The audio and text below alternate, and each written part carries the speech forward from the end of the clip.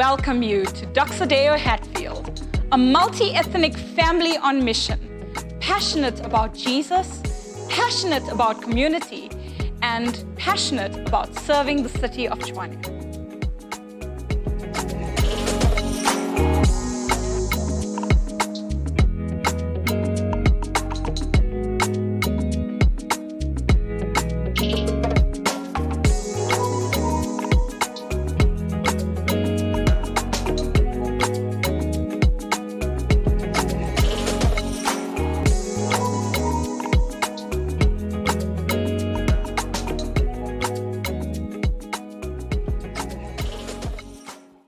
Dr. Hatfield, so open up a Bible with me, if that's all right, to the book of John, chapter 6, verse 25. John 6, 25. So we are continuing in our series on the book of John, and we're saying, just come and see. This book has an incredible capacity to introduce people to Jesus, His truth, His grace, His beauty, who He is, but also reintroduce Christians to Jesus. Just be captivated again. Not just religion, but understand that this man is the most captivating human being to ever live on this earth. And we're just inviting people to come and see who He is. So today we are in John 6, and it's this long passage, but we are deciding not to look at the obvious things. There's the feeding of the 5,000, Jesus walks on water, but we're going to skip that because we can't do all of it. Otherwise, we'd be preaching for a year and a half through the book of John, which I would love, but maybe you would not love that yet.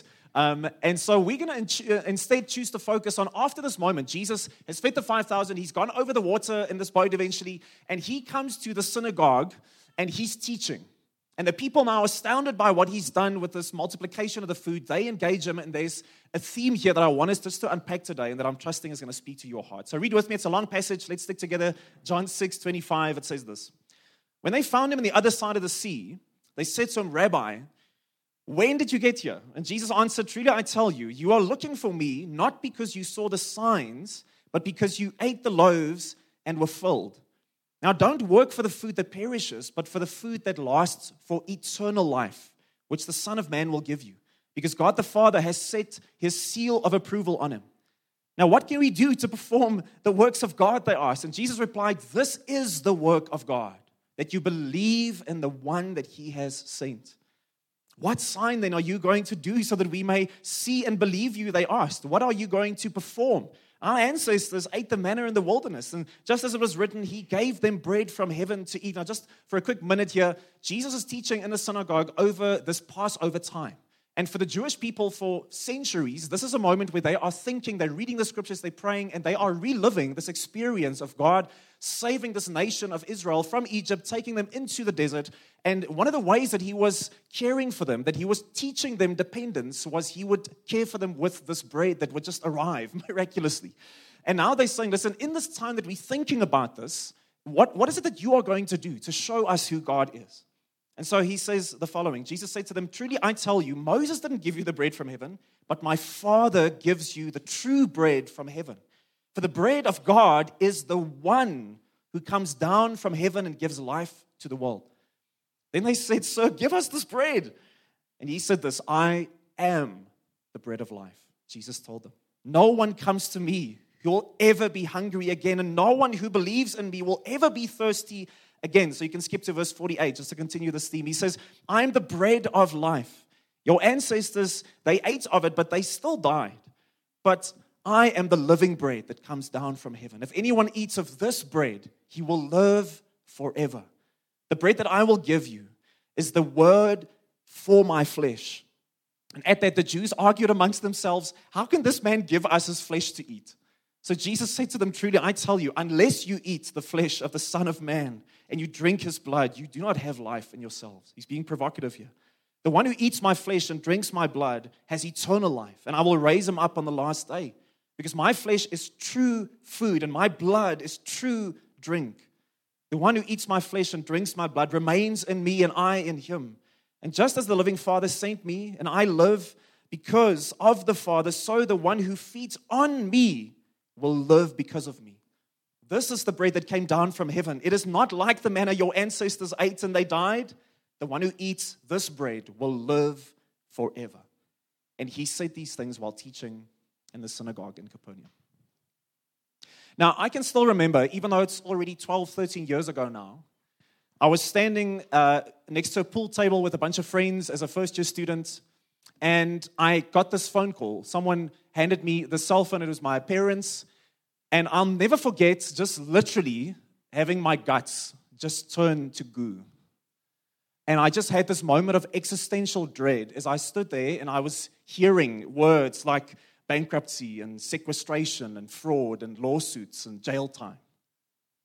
You see, a part of my story was that my parents for decades had this business, one of the biggest contracting businesses in all of the Free State, and it followed me and my family and our surname almost. It was this thing of success, of money, of status, and I found my identity in it, 100%. And this day, this one thing that I thought that would never shift in my life. I would always be part of this kind of silver spoon in my mouth work life. I would just enter into that and things would be smooth. In an instant, in the 2008 recession, everything just got lost. In a moment, this one thing that I had put my hope in was gone. The thing that I had found my identity in, it was gone. Proverbs 18:14, I think, described what I experienced, maybe what you're experiencing in this season of your life. It says, a person's spirit can endure sickness even, but who can survive a broken spirit? Who survives that? What is he saying? A broken spirit is when those two words have entered your heart and your mind. No hope. No hope. You see, we can survive 3 weeks without food, 3 days without water, but without hope, the human heart shrivels up and dies. And whether it's on a battlefield somewhere, whether it's in a waiting room in the hospital, or whether it's in that dark place that you go to during the week as you get home and you feel, man, my life has no purpose. It's in those moments where we say, I have no hope. And the reality is we can bear that doctor's frightful diagnosis when there's hope for a cure, isn't it? And we can endure the separation from a loved one if there's hope for a reunion. But if there's no hope, man, we just break apart. So what's the answer for you if you're in that place in your life? What is our secular world? What's the resources that our secular world gives to us to say, this is how you handle the brokenness of life? Richard Dawkins, the famous atheist and evolutionary biologist, he says this in his book, The Blind Watchmaker.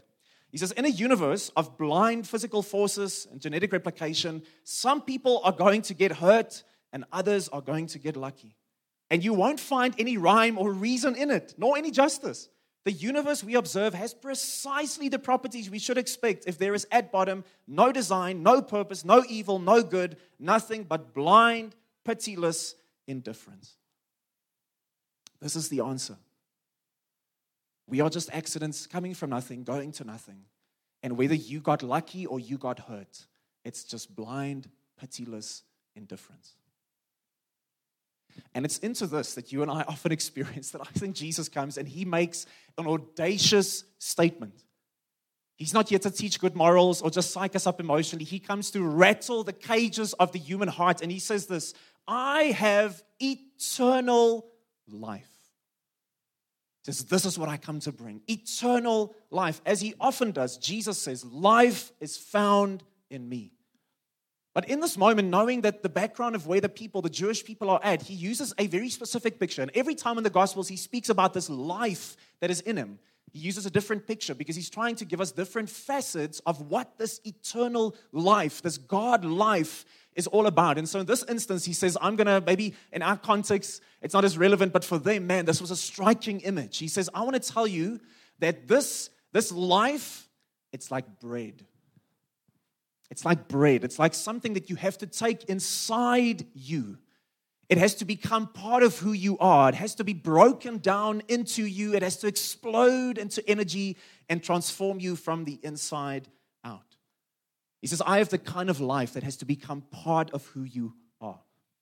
Now, this is just a basic kind of biological process, isn't it? We all know this. This thing is broken down and it gives energy. And maybe that's a bit abstract for us, but we all know the mechanical version of this. So, how does it process or digest fuel? It doesn't do that, does it? If the fuel just kind of sits in its tank, nothing happens. But if it's taken up into the system of the car, if it explodes in the engine of the car, there's this energy that's released and movement, energy, motion happens. Jesus says, I don't know what your picture of Christianity is. I don't know if your picture of God is the strict disciplinarian and you just gritting your teeth trying to get through life as a good person. But he says, I want to challenge you because my view of the kingdom, my view of God is a view of something that enters into your life. It explodes with energy and potential and it transforms everything in you and animates everything from you. He says, is this the kind of life that you have? Because that's the invitation. Can I ask you, this kind of supernatural, this heavenly-like life that Jesus talks about, does that describe your life? Does it describe your heart, your soul, the depth of who you are, the deep recesses of life? When you're looking in the mirror, does it describe who you are? This kind of surging, exploding, breaking through the old habits and old ways kind of life that transforms you, challenges you, encourages you, that re-identifies you. Is that what you have in your life? Because here's the invitation. Jesus says, this is what Christianity is. This is what it is. This is what I'm offering. I am the bread of heaven. Come and see. So let's just ask one or two basic questions of this. Not rocket science today. But let's just ask firstly, what is this bread of heaven? This is not a very obvious picture that he's using. So let's just ask that question. What is it? Jesus says, I am the bread of life. Now, in English, we only have one word, and we use it in multiple ways. Life, whatever it is. And in their context, Jesus spoke Aramaic, but we have this translation in Greek. And in Greek, they had two different words for life that they could use. The one is bios, and the other one is zoe. So bios speaks about physical life, biological life, biology. But zoe is this other word for life. And it doesn't speak about the instance of life, but it speaks of a quality of life. There's a quality of life that Jesus is referring to. He's not saying bios. He's saying there's a quality of life that I bring. Now let me give you a simple example. Last year, December, we had the privilege of going to the beach and just spending a bit of time there. And my son, we've got 3 kids, our middle one, he's 7, and he is a water-based animal. So he's in the water the whole day, and he becomes like a piece of bacon by the end of our time there. And every now and then, with this massive smile on his face, other people are trying to stay away from the sand, and they're trying to read a book and stuff like that. He runs, like with all the water on his body, he runs out every couple of hours, basically, from the water. And instead of lying on a towel like a sane person would do, he goes and he dives right into the sand on purpose. And he rolls around in the sand until his hair and his face and everything is covered in sand. And then he basically lies on the beach like this, that the sun would bake him. And one of these moments, last year, as he does that, I'm just looking at him like, where did we find this child? And he's lying there, and as he's, ready, he's sanded up and he's baking. He just turns to me and he says, now this is living. Don't you love that? A 7-year-old, it's like all these worries that these adults have. Friends, this is living. Now, if I said to him, I don't understand what you're saying. Were you not breathing like half an hour ago? Were your lungs not working? Were you dead? Because he's saying this is living. And of course he would say, no, Dad, what I'm saying is, yes, my lungs were pumping. I was alive. I was existing. But now I'm living. And he says there's a massive difference between existing and living. And most people think that religion is this crutch so that you would have a hope for an eternal existence. I just want to exist forever and not face death. But Jesus says, listen, I'm not speaking about existing forever. I'm speaking about a quality Zoe life that enters into you. That you would not exist forever, you would live forever. How many times have we seen this? Science fiction would, in books and movies, they would have this trope, basically, same thing over and over again. Of some planet or people or scientists, they develop this method of having people live basically forever. People living for thousands of years, and what always happens in those stories, they are absolutely, horridly depressed. They're so, broken in themselves, even though they are existing. So there's a guy called Ray Kurzweil. He's a futurist in the technology space, and he predicts that in the next 100 years, we're going to have nanotechnology that these nanobots will live in your bloodstream and they will pick up issues of physical health, and they will actually come and repair the degeneration as it's happening. And he says he thinks that will allow human beings to live up to 1,000 years. Imagine that, you live for 1,000 years. Where will the petrol price be by that time? I have no idea.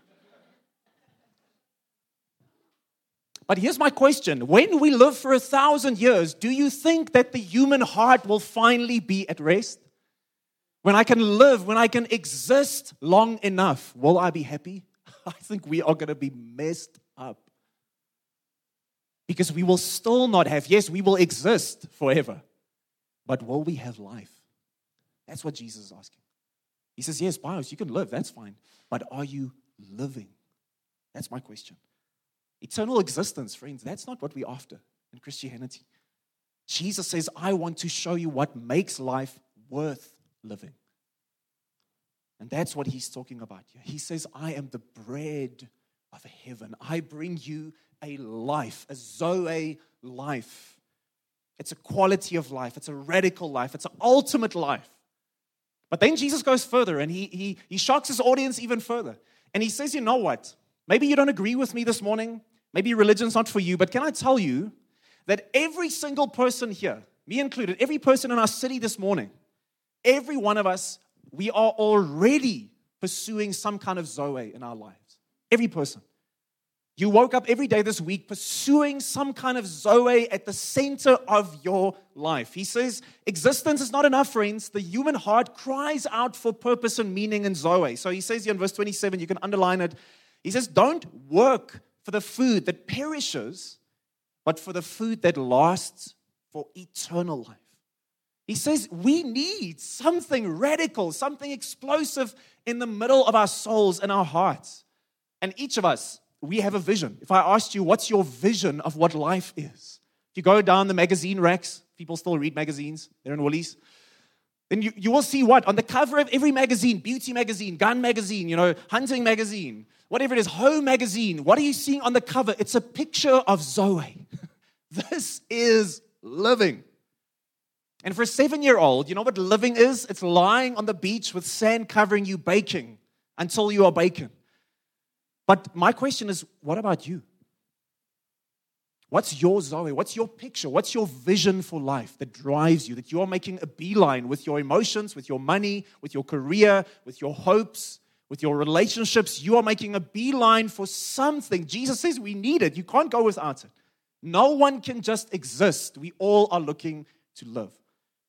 And the Bible constantly says this. Jesus says this. Unless that bread, that Zoe that you are running after, he says, you don't have to agree with him, but he says, unless that bread is me, unless that bread is the good news of God, unless it's the gospel, unless it's the Spirit in you, unless it's the explosive power of the kingdom through you, he says that bread that you are pursuing, it will become stale, it will disappoint you, it will leave you empty. That's what he says. And the Bible constantly talks about these false Zoes, these replacement Zoes that we're all running after. These false versions of true life. Let me give you one example, maybe controversial, but hear my heart with this. Because I think we miss the point when we speak about these things in church. What about alcohol as Zoe in our lives? Now, see, awkward shuffling of a chair right there. Now, when you are drinking alcohol because it's appetizing, and you will find nothing in the Bible against that, friends. If you do that, that's great. It's fine. The Bible has nothing to say about that. Jesus is the Lord of the feast who turns water into wine. But when that becomes not appetizing, but it becomes the Zoe of my life, you know what that looks like? Let me describe it for us. Many of us know this well. When I'm drinking, not because it's appetizing, but I drink to get boldness. I drink to get courage, to have joy, to loosen up, to feel warm, to leave my self-conscience, get rid of that, to be able to talk to people in the true fashion of who I am, to somehow deal with the meaninglessness of my life in the evenings when I get home. You know what's happened with this thing that used to be a good thing? It's become a God thing. It's become a Zoe thing. And you can do that with anything. Good things. Friend, is alcohol a bad thing? No, it's a great thing. It's a good thing. But when it becomes a Zoe thing, it destroys you. And you can take all the other B's, as Jason said this morning. It's not just bottles. What about businesses and beds and bank balances? But what about when I run after those things and I try and make them, not just good things, because guess what? Sex is a good thing. Relationships are a good thing. Alcohol is a good thing. Your work is a good thing. Vocation is a good thing. But when those things become the Zoe thing of my life, Jesus says, you will, when you try and get from that thing which you can only get from me, warmness, boldness, hope, courage, identity, he says, you are going to be left so tired. Because if your drug is business, if your drug is money, if your drug is having the right kind of body, if your drug is trying to prove your parents wrong, that will never actually be enough. The horizon will always recede. Ask any drug addict. Listen to that story when you can.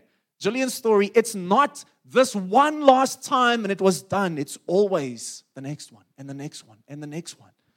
And when my body is my drug, is my Zoe, when your bank balance is your Zoe, when that house that I sow, that neighborhood that if I can just live there, that's your Zoe. He says you will be so tired.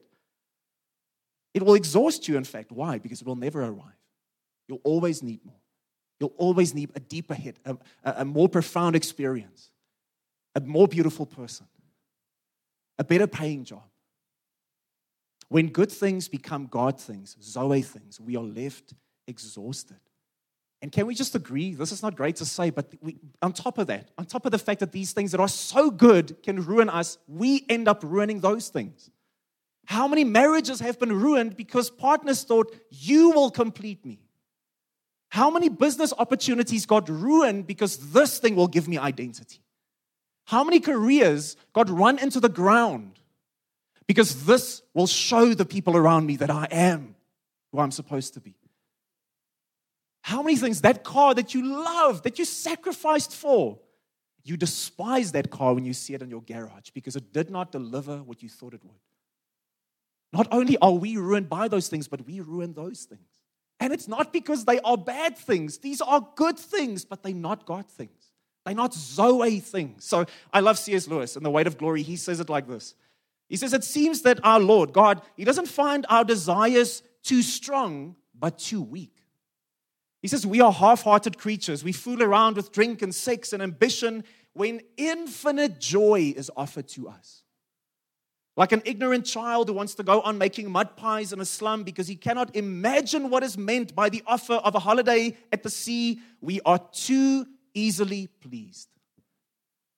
We fool around with good things when a Zoe thing is offered to us. And how many times have we said it? When the good things start orbiting around the Zoe thing, it all makes sense. How beautiful is a career in submission to God? How beautiful is a spouse and a marriage in submission to who God is? How beautiful are the blessing of finances when God is at the center of my life?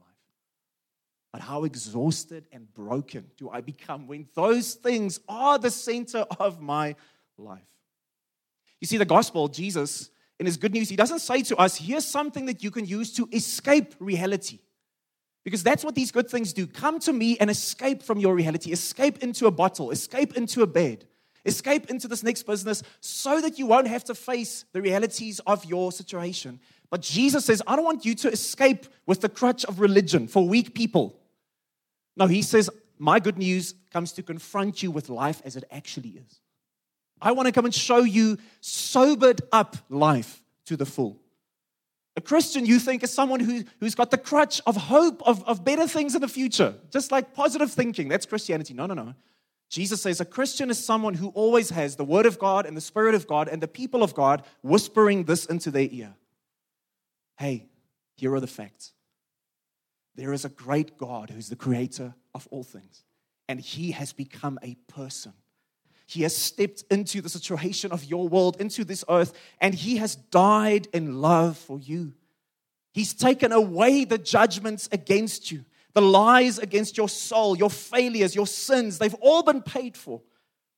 Now, if you ask His forgiveness, if you transfer your trust from your Zoes of life to who He is, if you make Him your life, He will come and He will enfold you in His light and His power. Your conscience will be cleared forever. and He will adopt you into your family. And as that bread becomes part of who you are, as it starts to explode, as the Spirit of God, given without measure, is in you, what now begins to happen? Now I have a new self-image, His image. I have a new community of people who are all part of the adopted. I now have a new power that's put into my life, a new nature that just begins to unfold as to who I truly am. I'm turned not into arrogant and self-sufficient, but into beautiful persons of character. I have a sure hope and an absolute anchor even in the midst of suffering. Christians aren't the people who miss the difficulties of life. They are the people who go through them with something even greater holding on to them. Christians are not cancer-free people. They are in the cancer with something greater than the cancer holding on to them. And I know that one day I'm going to be received into the perfect presence of a new creation when my life is over. So I'm not saying to myself, man, let me escape into a bottle, into a business, into a bed. I'm saying, let me face reality as it is with Him inside me. I choose that.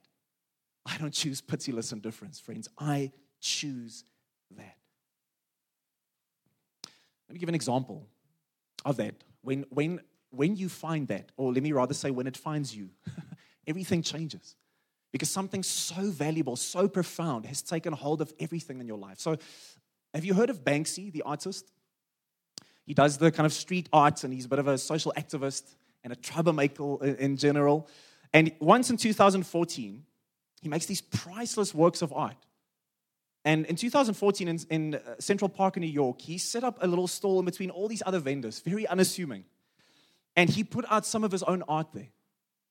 And he was selling it for about 850 Rand, if you do the conversion, per item. But all throughout the day, no one bought it. Because it's so abstract, it's not necessarily like nice looking. And by midday, this one man, I guess feeling sorry for him, like this dude's not selling anything, he purchases 2 items, 850 each. And just as Banksy had planned, in a week or so, he sends this man in the mail, he sends him the proof of the evidence of the genuineness of these works of art, and each of them become worth 2 million Rand. Just imagine that. How's that for return on investment? Huh? I don't know much about the economy, but I'm telling you that's good. You put 850 in, you get 2 million out. Now, do you think that guy, when he read that and he realized this is real, this just happened, this is Banksy being Banksy, making a point, do you think he took those things and just like, anyway, whatever, let's go on with life? No. Nothing is ever going to be the same again. I need to hold these things. I've got 4 million Rand. It's crazy. Jesus says, as incredible, who here today would say, man, that would be life-changing money? Jesus says, guess what? Even that eventually will disappoint you. Even that eventually will run dry. Maybe not financially, emotionally. Oh, yes. Just yesterday, listening to one of the greatest investors of the last 30 years, and he says, I know, I don't have enough fingers to count the billionaires in my circles that want to commit suicide. He says, they have everything that you ever want. All of us sitting here, if I could just have that. He says, they have it, and they have nothing. Jesus says, when it discovers you, that Zoe life, it's not about existing forever. He says, it's this bread that comes into your life. And when you discover it, when it discovers you, nothing can ever be the same again. You don't say, oh, well, let me just go on with life. No, life begins now. Now, 2 last questions really quickly. Where is this bread of heaven found then? If this is what it is, where do we find it? And Jesus makes such a radical statement. Radical. He says, I am the bread of life. No one who comes to the system, the religion, the rules. He says, no one who comes to me will ever be hungry. No one who ever believes in me will be thirsty again. And then he makes a startling statement. Verse 33, he says, the bread of God is the one who comes down from heaven and gives life to the world. This is the point where a Muslim and a Buddhist would respectfully say, I can't do this. God is too big, too distant. He's too apathetic for this.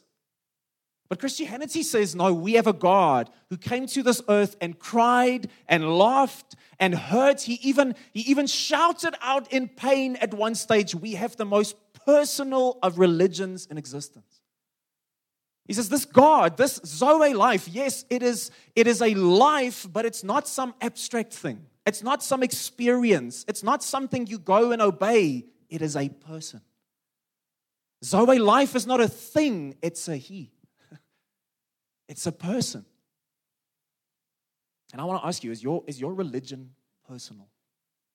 And you say, Joe, of course. If you're a Christian here this morning, if you're a religious person, you say, of course it's personal. Because I believe a set of things, I go to church, and I say my prayers. But I think Jesus would say to us, friend, there's a massive difference between saying your prayers and praying. He's saying, you know what? How often does it happen that the relationships in our lives become not relational, but transactional? And he says, you know what? Your religion cannot be personal. It can be all transactional with God. God, I'm doing my part. Where's the blessing here that you spoke of? Where's the life that you promised? I say my prayers. I go to church. But he's saying, you guess what? It doesn't matter if you grew up in a Christian home or if you are religious or pious or you are moral. He says, if your Zoe is transactional, you have not experienced God yet. You haven't experienced Jesus. How many marriages, friends, have been ruined? And I say this as someone, man, Shay and I, we've been married now for 13 years. We've gone through it all together, and we will go through it all again together, and many more things. I see the older people are like, you know nothing, Joe, nothing. But how many marriages have been ruined because what was once relational and sweet has become transactional and businesslike? Manalisi finally got me onto This Is Us. Man, that show is wrecking me, guys. But just one of these episodes, and I think the second season, and they have this year-end function, business function, and one of the main characters, one of his colleagues, he finds him as he's just trying to get air outside, and he sees this guy standing there in this high-rise building, and this man is about to commit suicide. He's already put his note out. He's got his favorite watch that he's left there for his kids. And this is crazy moment. He's trying to talk this guy down from what's about to happen. And you know what he says? He says, I'm broken because I cheated on my wife, and I've lost the respect and the affection of my adult kids. And as he's crying, he says, you know what happened? It wasn't overnight. It was this long process of my wife and I. We used to love each other. There was sweetness. It was personal. And then we just started raising kids. And we ran business. And we made the plans. And we planned the holidays and everything. And he says, you know what? You don't sleep with your business partner anymore. And this man is broken. What was once so personal has become transactional and businesslike. And my question just to us, Jesus asks us this. What about your relationship with God? What about your relationship to this God? Is it personal? Because every person, true Christian that I know, would say that before I was converted by this Jesus, I either had no relationship with God or a transactional relationship with God. But I got saved either from no relationship or transactional relationship to personal relationship. And you know what that looks like? And I just ask us, man, are you in this place where it's personal? Do you find that God is just constantly just teaching you new things? Can you tell me something that He's just been teaching you over the last month? In hard times, does He give you peace? Do you sense His love just poured into your heart when you feel so broken? Do you get together with Him just to get together with Him? Do you find that He just reaffirms His love for you constantly and you just reaffirm your love for Him? Are you willing to rearrange your life for Him because He rearranged Himself for you? See, that's personal. Or is my faith this expectation that life must go my way? It's an emotional experience on a Sunday. It's a set of rules. Or is it a person? Because Jesus says, for the bread of God is the one who comes down from heaven, who gives Himself for the world, He says. So how do I receive it then? How do I receive this bread? And strikingly, Jesus doesn't just say that He's a person, but He says this, He is a broken person. He's a broken person. He says the bread that I will give you for the life of the world is what? It's my flesh. He says the one who eats my flesh and drinks my blood, and it was meant to be as shocking to them as it is to us. He says, I will raise him up on the last day. because my flesh is true food and my blood is true drink. You see, if Jesus was just a moral teacher and a good man, he's a failure.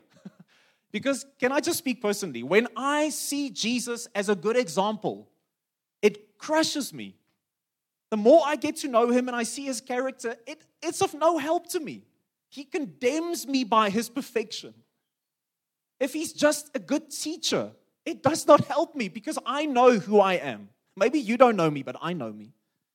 As an example, he is of no use to me. Think of bread, friends. If bread is just there in its beauty, untouched, it's of no use to you. You can sniff it and maybe lick it, but it has to be broken for you to take it into who you are. Jesus says, if you just look at me as an example, you will find no hope. You will find no life. You will find nothing. But if you see that I'm not just the bread of God, I'm the broken bread of God. I'm not just a person in perfection to be followed. I've come to do something to reverse everything done to you. I've come to be broken so that you could be made whole. I did not simply come and leave an example. I came to do a finished work. This is the person that we believe in. And so just in closing, the disciples ask him then, man, so what can we do? Who can perform the works of God? Okay, Joe, I'll do it today. I'll commit. I'll be better.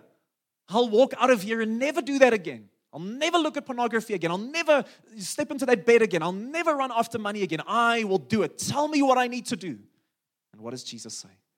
This is the work of God, that you believe in the one that he sent. Get this, friends. This is the paradox. Jesus says the only one who can receive Jesus is the one who knows he cannot achieve it, is the one who knows he cannot earn it. The one who can receive him is the one who knows I cannot do this. I can only put my faith in who he is, in what he's done, in what he represents. I can only receive the finished work of Jesus. He says, the one who eats my flesh and drinks my blood, who takes this into himself. You see, if I say to Jesus today, Lord, I'm hurting, so just make me feel better, it's no good. If I say to him, Lord, I'm sad, just make me happy, it's no good. But if I say to him, God, I know that I'm a rebel. I've tried to run my life and I've run it into the ground. But I recognize that you were broken where I would have been broken. That your stripes now heal me. That your wholeness becomes my wholeness. That as the bread was broken for me, I can become and receive and live from the Zoe of God. When the disciples, the people say, this is a hard teaching, man, this is tough. We didn't read that part, but some of them, it just says here, the people left Jesus at this point. Some of them just said, I'm out. I can't do this. And Jesus asked some of his disciples, and do you want to go as well? And what does Peter say in his wisdom in this moment? Lord, to whom will we go? You have the words of life. That's the moment. I said, Jesus, I have no more beds and bottles and businesses to go to. You have the words of life. Will you be my Zoe, my center, my everything? I don't want to serve money and know God. I want to know God and make my money serve him.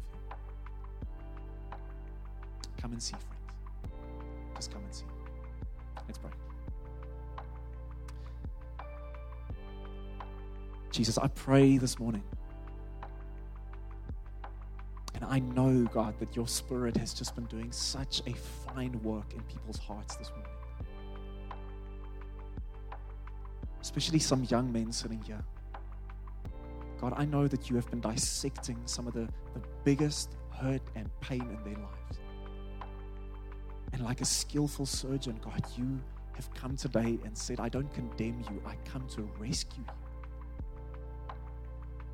I pray today, God, that no one would leave this place with religion or emotion, but they would leave having taken the Zoe life into who they are. God, will you come and chase every single fake, false, substitute Zoe from our hearts? And will you become the center of who we are? Jesus, we want to know you. We want to worship you. We want to follow you. In your name we pray.